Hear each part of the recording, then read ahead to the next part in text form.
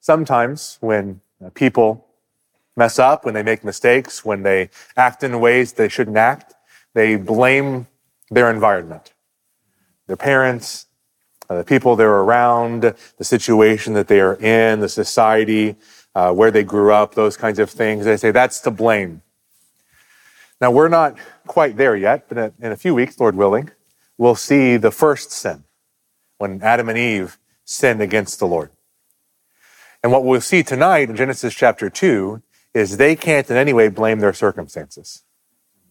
They can't blame their environment. Some of you may be familiar with the poem Paradise Lost by John Milton. In a sense, what we're going to see this evening is paradise not yet lost. This is the paradise that God put Adam and Eve into in Genesis chapter 2, beginning in verse 4. And as we start working through this text, I want to read through it and then to come back and consider its relationship to the section we've already looked at in chapter 1 up through verse 3 of chapter 2. Let's begin reading in Genesis chapter 2 and verse 14. We're going to read through verse 17. This is the account of the heavens and the earth when they were created in the day that the Lord God made earth and heaven. Now no shrub of the field was yet in the earth, and no plant of the field had yet sprouted. For the Lord God had not sent rain upon the earth, and there was no man to cultivate the ground. But a mist used to rise from the earth and water the whole surface of the ground. Then the Lord God formed man of dust from the ground, and breathed into his nostrils the breath of life, and man became a living being. The Lord God planted a garden toward the east in Eden, and there he placed the man whom he had formed. Out of the ground, the Lord God caused to grow every tree that is pleasing to the sight and good for food, the tree of life also in the midst of the garden, and the tree of the knowledge of good and evil. Now a river flowed out of Eden to water the garden, and from there it divided and became 4 rivers. The name of the first is Pishon. It flows around the whole land of Havilah where there is gold. The gold of that land is good. The bdellium and the onyx stone are there. The name of the second river is Gihon. It flows around the whole land of Cush. The name of the third river is Tigris. It flows east of Assyria, and the fourth river is the Euphrates. And the Lord God took the man and put him into the Garden of Eden to cultivate it and keep it. The Lord God commanded the man, saying, "From any tree of the garden you may eat freely, but from the tree of the knowledge of good and evil you shall not eat. For the day that you eat from it, you will surely die." This section has created some concern for some people because they think that in this passage we have a second account of creation. There's actually a theory that goes back a couple hundred years that says the whole book of Genesis, really the whole Pentateuch, was put together by 4 different editors or 4 different people that someone later came on and put it all together. And someone had the first account of the creation, which is chapter 1 up through verse 3. And they actually often will say the very first part of verse 4. And then the second part of verse 4 up through chapter 4 is a second account. Someone else came in, and this is a different account of creation. But that doesn't really match up with the structure of Genesis as a whole in the language here. In fact, that belief, that idea has largely, I think, become not believed among people who are carefully reading the book of Genesis. And that's in part because there is a structure in the book of Genesis that we see for the first time here in verse 4 of chapter 2. You'll see the beginning, "This is the account of the heavens and the earth." That's a phrase that shows up several different times through the book. It shows up in chapter 5 and verse 1, chapter 6, verse 9, 10:1, 11:10, and so on. Sometimes you'll see it translated, "These are the generations of so-and-so." Or, as the NASB does here, "This is the account." Because sometimes it is actually talking about a genealogy. This is the offspring of this person. More often, this is the offspring of this person and what ended up happening either with this person or their offspring. And so later on, you'll see this is the account or generations of Adam. And basically it goes through, this is what came of Adam. So here we don't have a person, we have the heavens and the earth. But remember, it's not saying this is where this person came from. It's saying this is what happened from this person. And so at the heading of this section, it's not saying this is how the heavens and the earth came into existence. In a sense, it's moving on from the fact that we already have the heavens and the earth. The heavens and the earth are there in chapter 1. Now let's see what came of it. And we're introduced now to the Garden of Eden and man and woman living in the Garden of Eden, and then their test with the tree. And so it's moving on from that initial account. And so it's really looking ahead and focusing on man and the Garden of Eden. And really what we find in chapter 2 is an expansion of day 6 from chapter 1. And you can think about this in one of two ways. You might think of it as if there's a different camera angle that we're looking at this story. In chapter 1, we were looking from this angle, but chapter 2 is giving us a different angle.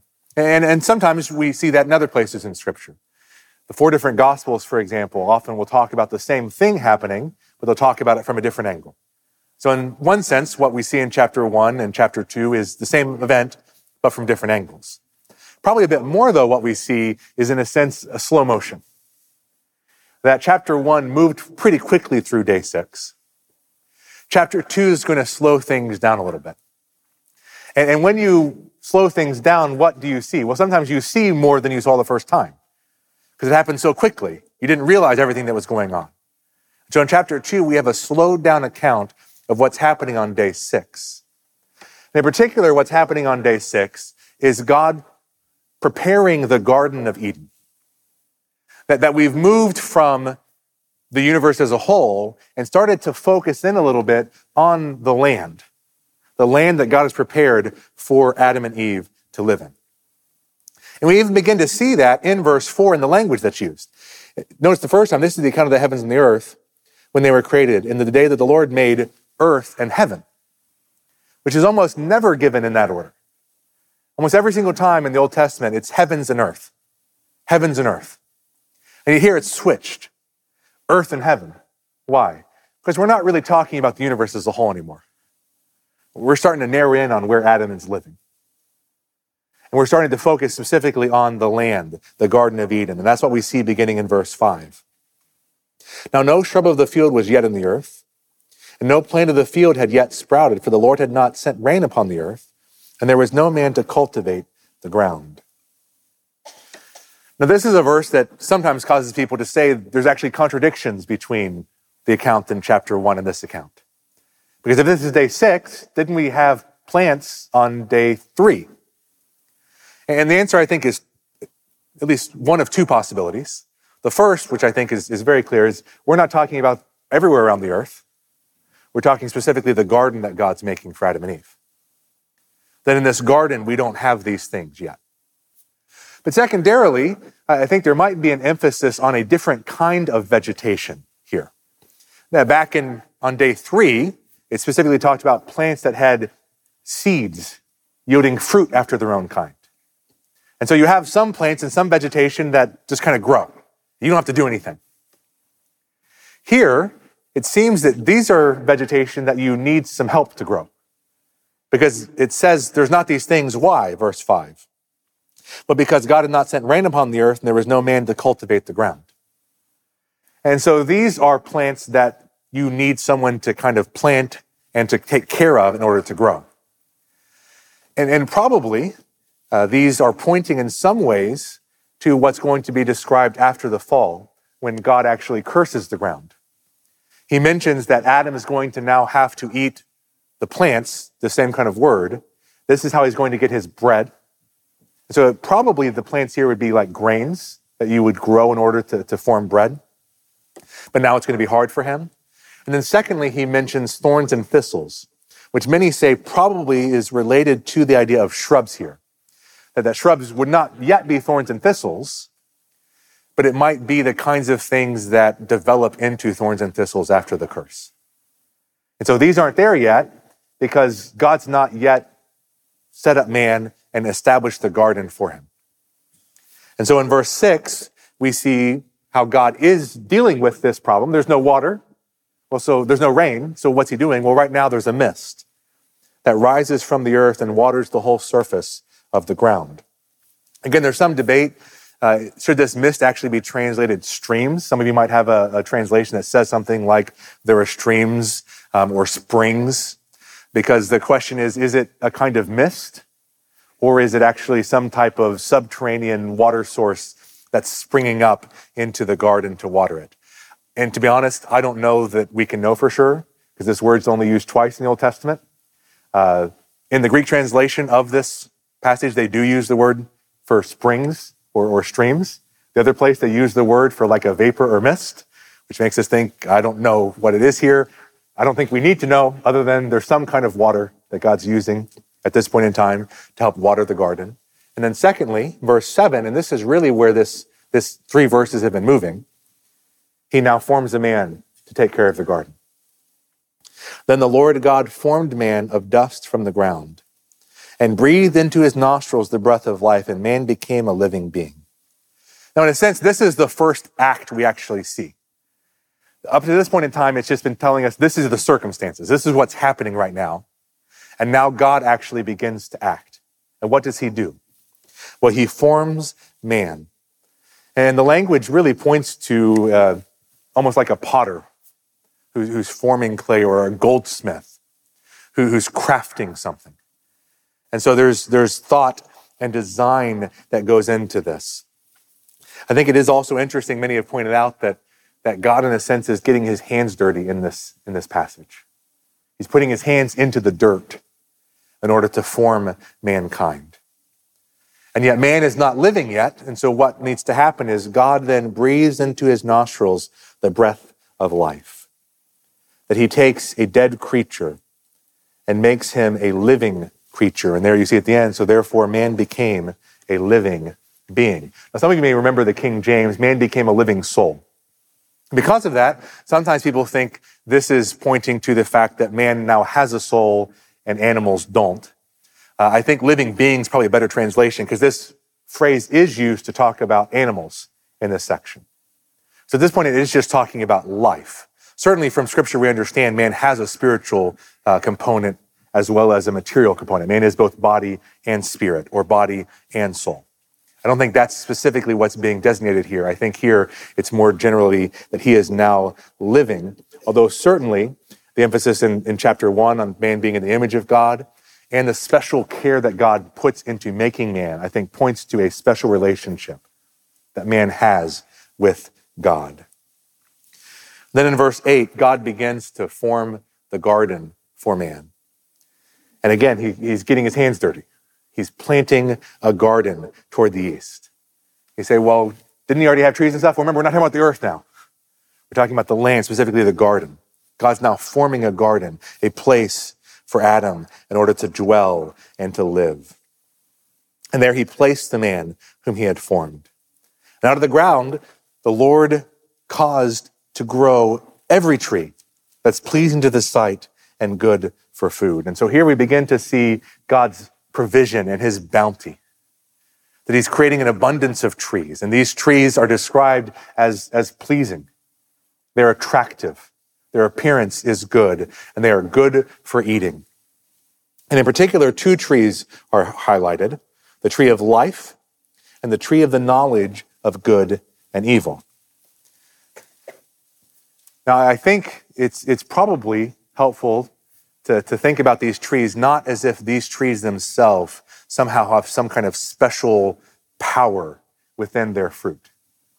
It's not as though the fruit of the tree of life is made of something special that if you eat it, it gives you life. And the fruit of the tree of knowledge of good and evil is something special that if you eat it, it gives you the knowledge of good and evil.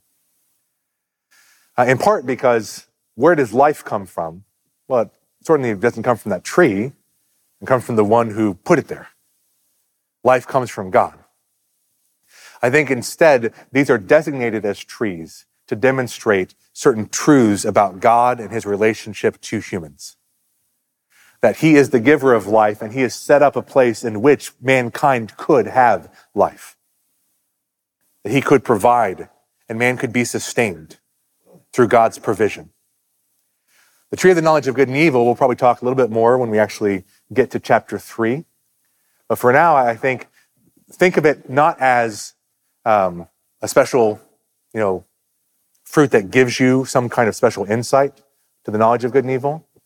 That instead, the knowledge of good and evil is saying being able to discern between good and evil. That to know good and evil is to be able to say, this is good and this is evil. And in Scripture, we see this phrase used in other places like this, in which essentially the person said, God already made the decision, and so you can't speak any good or evil about this anymore. And what this tree is saying is it's telling mankind, you don't get to decide what's good and what's evil. God gets to decide that.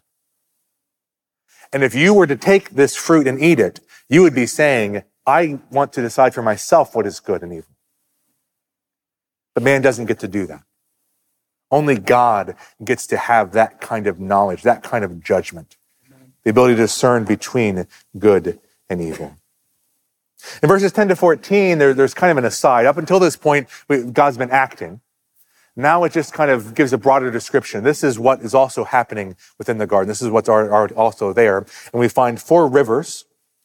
And these rivers are, again, a sign of blessing and life. This is flowing water.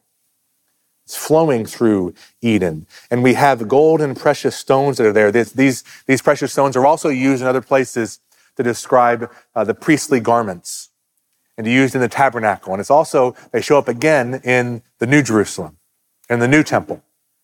And so in some ways, this is pointing to the place that God is going to interact with mankind. He's going to dwell with them. And it does show us that God does care about beauty. God doesn't just make a garden in which everything's just kind of brown. But there's beauty and there's treasure. It's a great place in which mankind can live. Now, occasionally people want to know, so does this tell us where Eden was? In part because 2 of the rivers we find elsewhere described in the Bible. And I'm going to tell you, first of all, I don't think we could tell exactly where Eden was for 2 reasons. One, God closed it up after Adam and Eve leave. We'll see that in a few weeks. Secondly, probably in a few months, we'll see the flood destroyed the world that then existed. And so probably Eden was destroyed with this flood. And I even think it's possible that the rivers that we see elsewhere in the Old Testament, the Tigris and the Euphrates, I don't know that we could definitively say they're the same. It's certainly possible that those were rivers that people knew about. And so when they named a new river, they used that language because that's often what humans do. For example, if you were to drive to my mother-in-law's house in Canada, you'll pass by London and Paris and Cambridge, and you will not be in Europe. Why are they named that way? Because people from there came over and named it after places they already knew about. So I think it's at least possible that these rivers in the Old Testament aren't even the same rivers of the Garden of Eden. But ultimately, the point is, I don't think we can know where Eden was. This is just pointing to the fact that God had set up a great place, a place of bounty, a place of beauty. And in verse 15, we find God's purpose and command for humanity. And here we see that paradise, from a biblical perspective, is not someone sitting on a couch, reclining with people fanning them with palm leaves and feeding them grapes. But instead, paradise is a place in which people are working and they are productive. And so we find here that God, in verse 15, takes the man and puts him into the Garden of Eden to cultivate it and to keep it. Those words, cultivate and keep, are also used to describe service in the temple. They are there to serve, and they are to protect and guard the temple.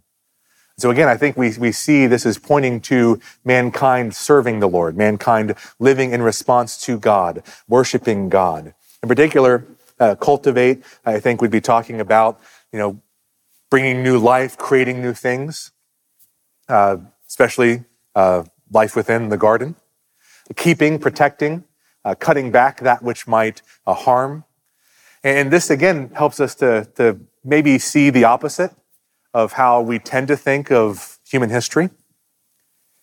In human history, what do we think? That the state of nature is this wild, chaotic, uncultivated reality. And the problem is when mankind comes in and starts to put in structure and starts to put in order. But that's the opposite of what we see in Scripture. That God doesn't just place mankind into some random chaotic world, but he actually puts them into a place that has order and has a garden and it's cultivated and he's there to keep it and to guard it. Additionally, mankind himself was not originally a hunter and a forager. He was a farmer. He was a gardener. That he didn't somehow progress to that level. In fact, he probably regressed to that level. But we'll see as we continue to work through this. And one other thought in relationship to this. You may remember in Genesis 1, we saw the dominion mandate. That God, when he made man and woman, what did he say? Be fruitful, multiply, and fill the earth and subdue it. And so what was man's ultimate task? Subdue the whole earth.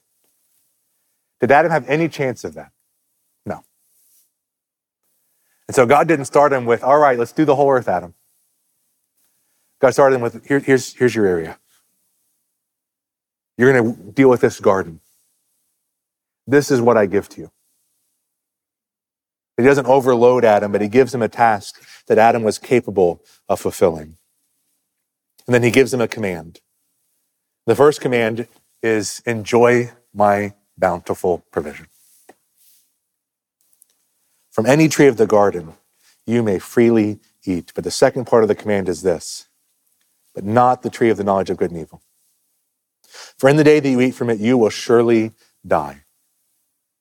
And we'll talk about this again, probably, as we look at when Adam and Eve do sin and eat the fruit of the tree. But I think this language here is not necessarily saying, the very day you eat it, you will die. It's more or less saying, when you eat it, your death is certain. And again, we see language like this in other places. For example, Pharaoh, when he tells Moses, for the day that you see me, you're going to die. I don't think he's necessarily saying, I will kill you that day. He's saying, if you see my face again, you're a dead man. And so here he's saying, if you eat this fruit, you're a dead man. Your death has been sealed. It is certain if you disobey this command. And so as we consider God's provision of this paradise for mankind, what do we begin to see? Well, I think one thing we see is that man is fearfully and wonderfully made. That God, as a master craftsman, forms man from the dust of the ground. Occasionally, I see people who try to argue against creation.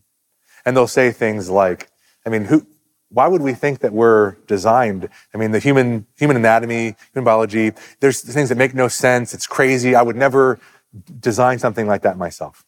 And I will simply, first of all, note that anyone who makes that criticism has never successfully designed any living creature. And so it seems a little bit presumptuous to think, well, I could have done it better because you can't even do it. Additionally, we tend to think, well, why would you put these two things together? Or why is this here? It doesn't seem to have a purpose or function. But I think in some ways that'd be me like looking at a car engine and saying, you know what, this part seems a little weird. Let me just pull that out.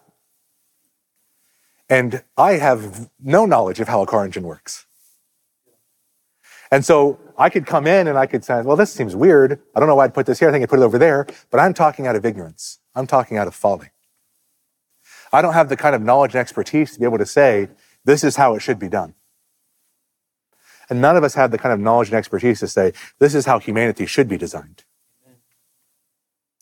Now, certainly, are there times in which we could say this doesn't seem right? And the answer is, well, yes, because mankind now is in a fallen state. There are diseases, there are mutations, there are things that I think we can pretty clearly say this is not the right kind of design. And yet, mankind is still, in general, beautifully and wonderfully and fearfully made by a gracious and loving God.